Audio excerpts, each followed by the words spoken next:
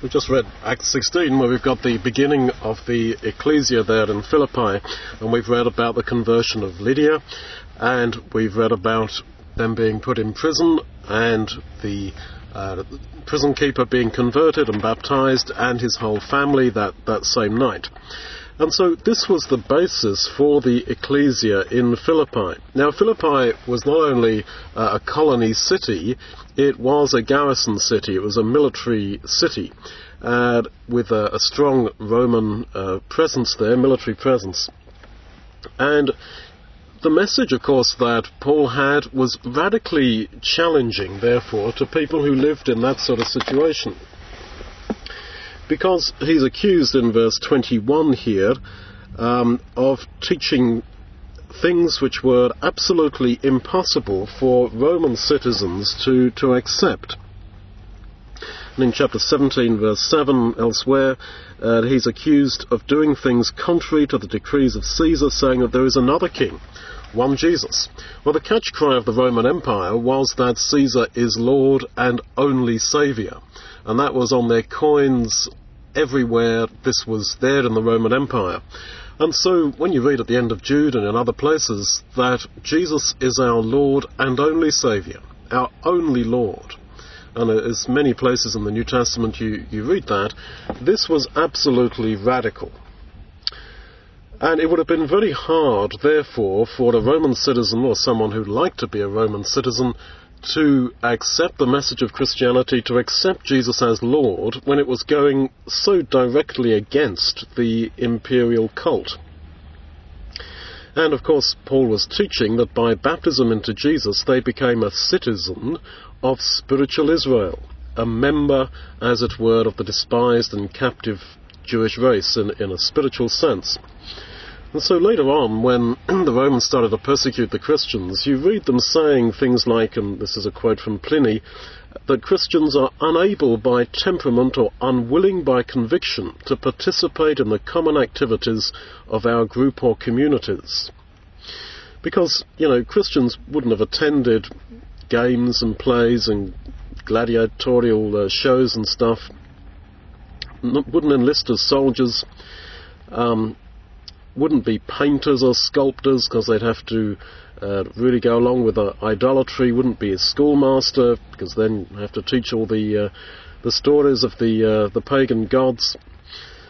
Would have been difficult to do business because that required the taking of oaths, and anything involved with the administration of the empire involved, of course, idolatry and accepting Caesar as Lord.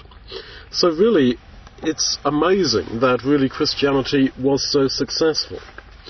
And yet, in fact, the height of the challenge, I think, is what sort of gave it its power.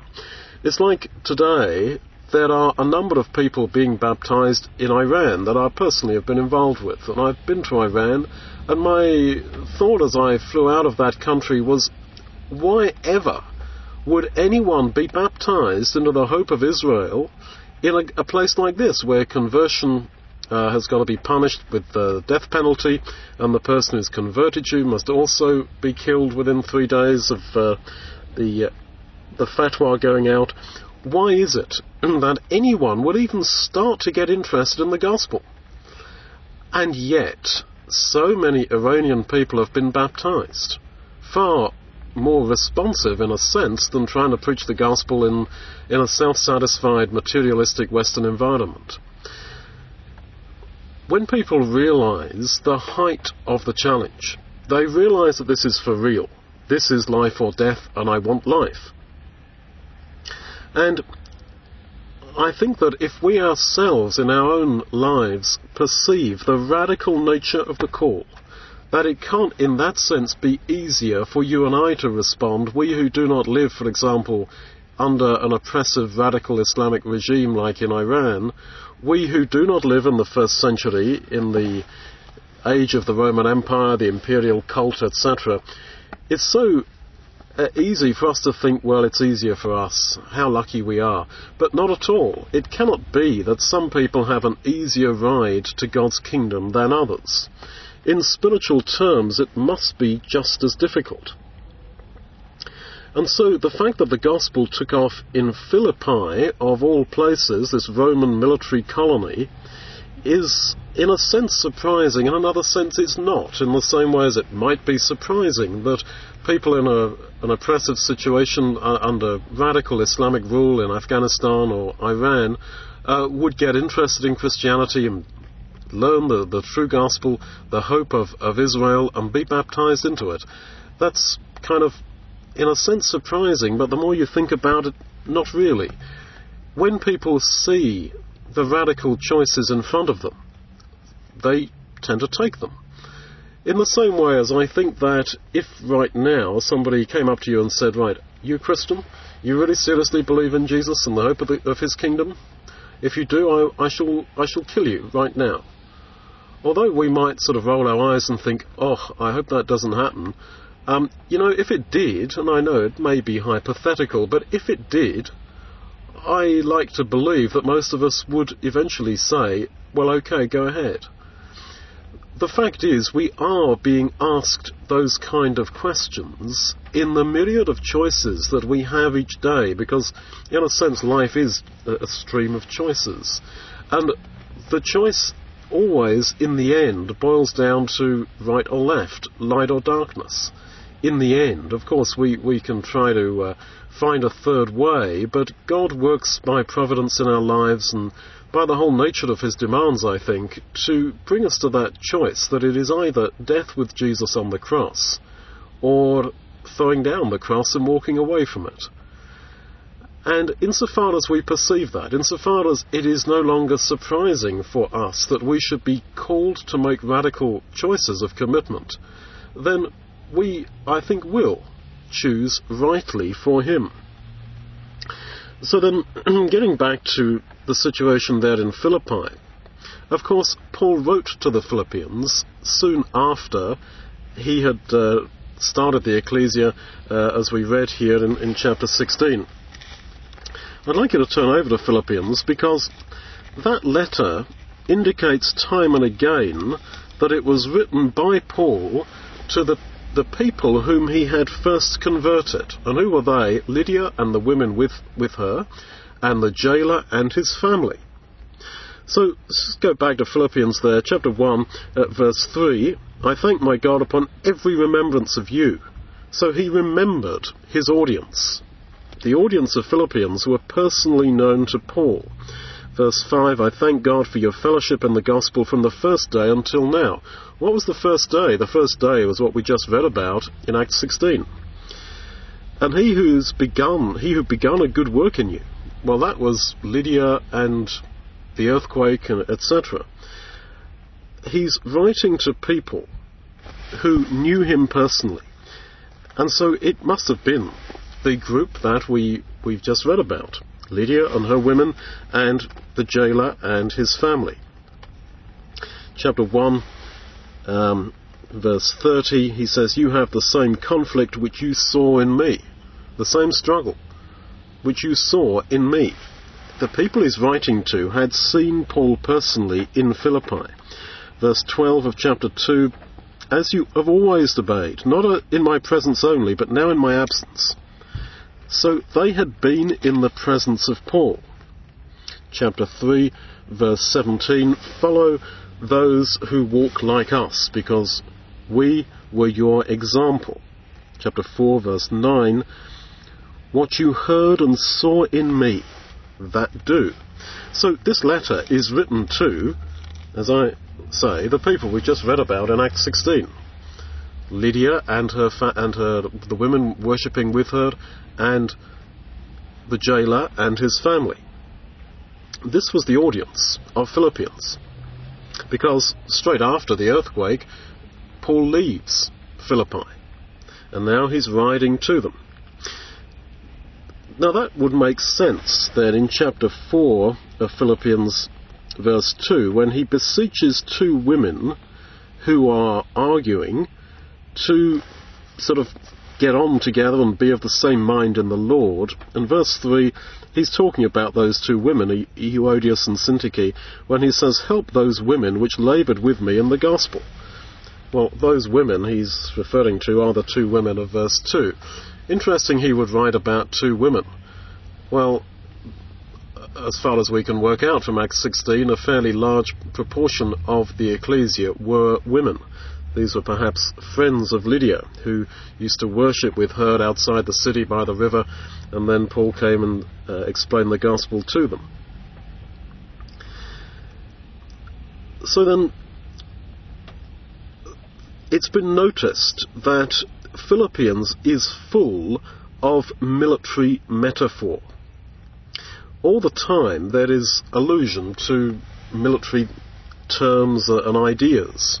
That would make sense writing to people who lived in Philippi in this military colony, and also writing to an ecclesia where half of them were the family of the jailer, who would have been, of course, a high-ranking Roman soldier. Let's just quickly go through them, although you can see them in a lot of standard commentaries. Philippians chapter 1, from verse 24, 25, to abide in the flesh. This is a term for staying in line, as a group of soldiers must stay in line. Chapter 1, verse 12, these things have fallen out unto the furtherance, unto the progress. It's a military term for the progress of an army, the advance of an army, and he talks about the progress or the furtherance of the gospel. And again in verse 25 he uses the same term for your furtherance, your advance in a military sense. Verse 27, that you stand fast. This again is military language, standing fast in one spirit with one mind. This is very much the language of a group of soldiers being asked to be totally united in their movements, striving or fighting together for the faith of the gospel. Verse 28, not terrified, not intimidated by opponents. Verse 29, it's given to you to suffer. Again, military language. So then, there's other examples there as well. Verse 30, the conflict. This is very much agon in Greek, the battle. And when many times in chapter 2 he talks about presence, this is again apparently a military word, as you obeyed in my presence, verse 12. This is the language of the presence of a military commander, and do all this without grumbling. Verse 14, this is what soldiers were told, don't grumble.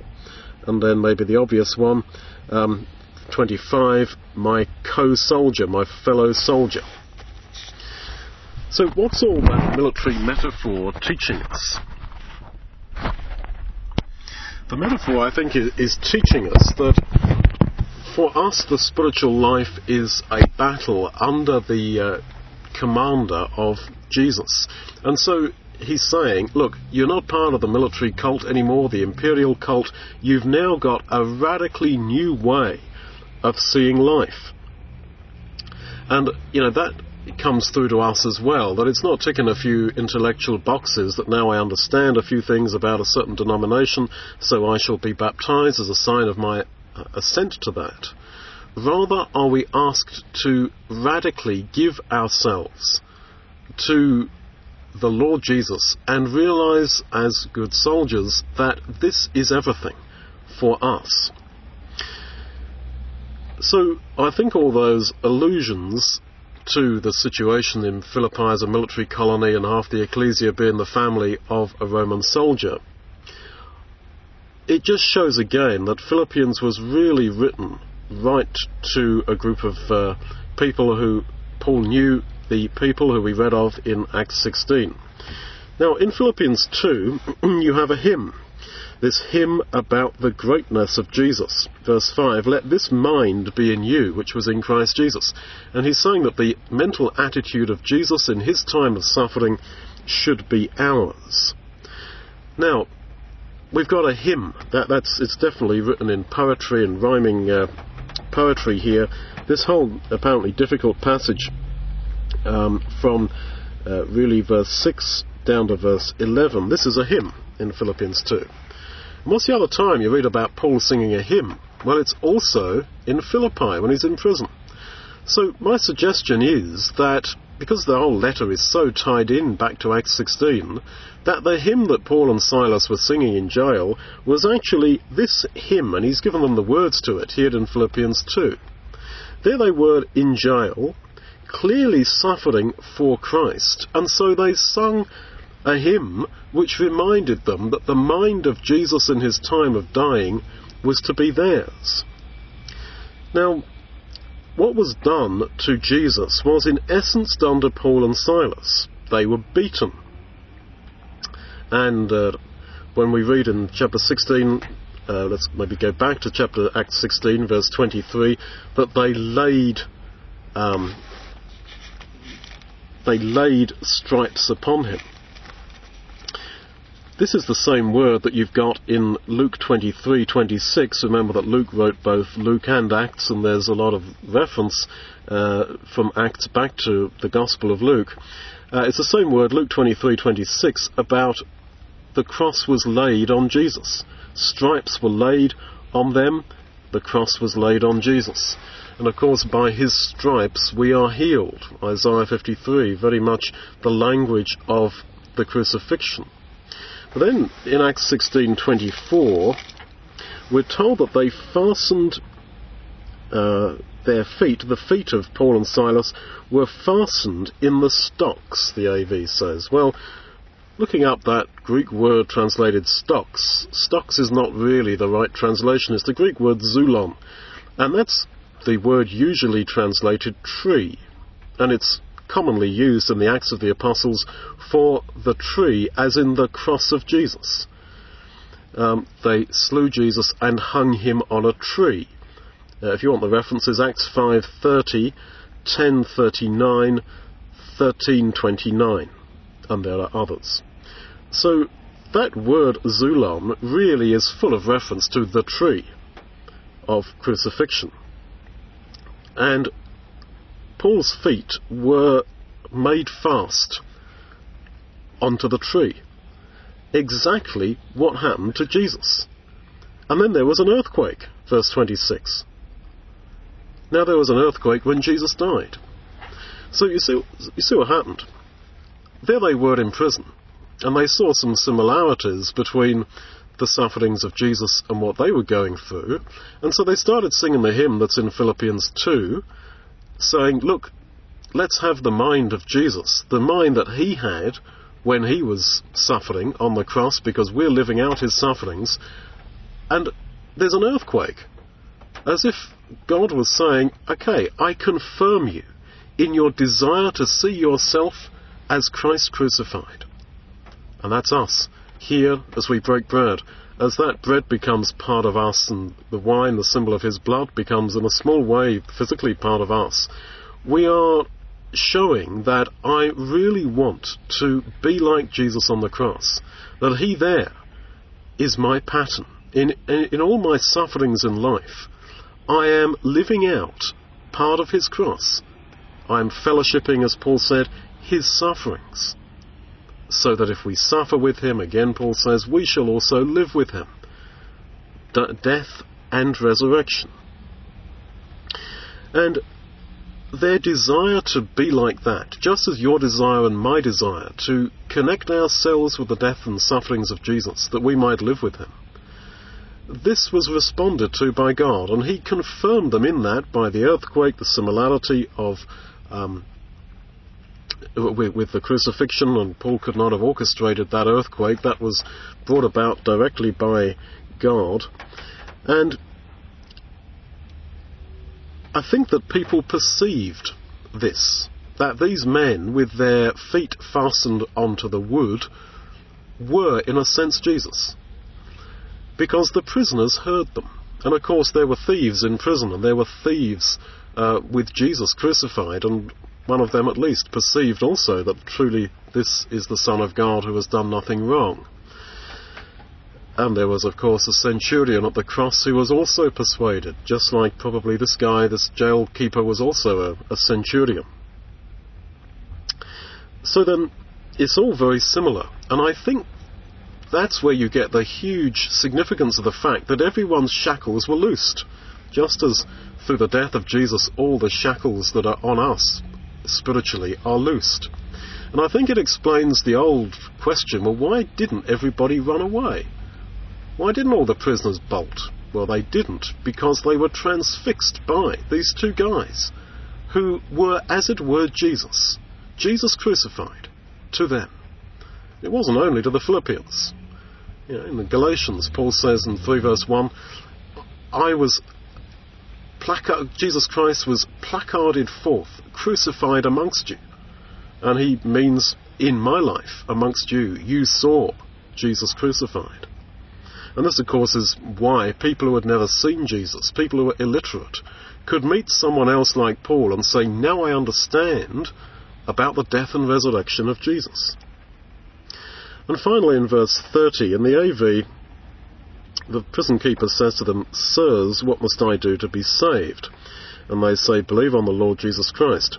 The Greek word translated sirs and the Greek word translated Lord in 31 is exactly the same, kurios. So when he says to them, Sirs, what must I do to be saved? That could just as well be translated, Lord, what must I do to be saved?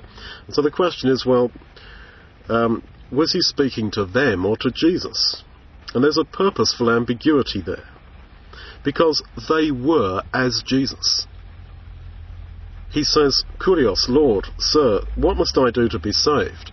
Well, this is so much it could be to Jesus. It could have been to Paul. The point is that Paul and Silas were, as it were, Jesus. And of course they say, well, believe on the Lord. Believe on this Lord, this Sir, and you will be saved. And so Jesus and the Father will confirm our desire, your desire right now, to be part of Him, to be really living out what we're doing now in symbol in this taking of bread and wine. Your desire to understand your own sufferings in terms of His. He will work by providence, like He did with the earthquake, to confirm you in that. And that will bring other people, like those prisoners, like the prison keeper, to Him.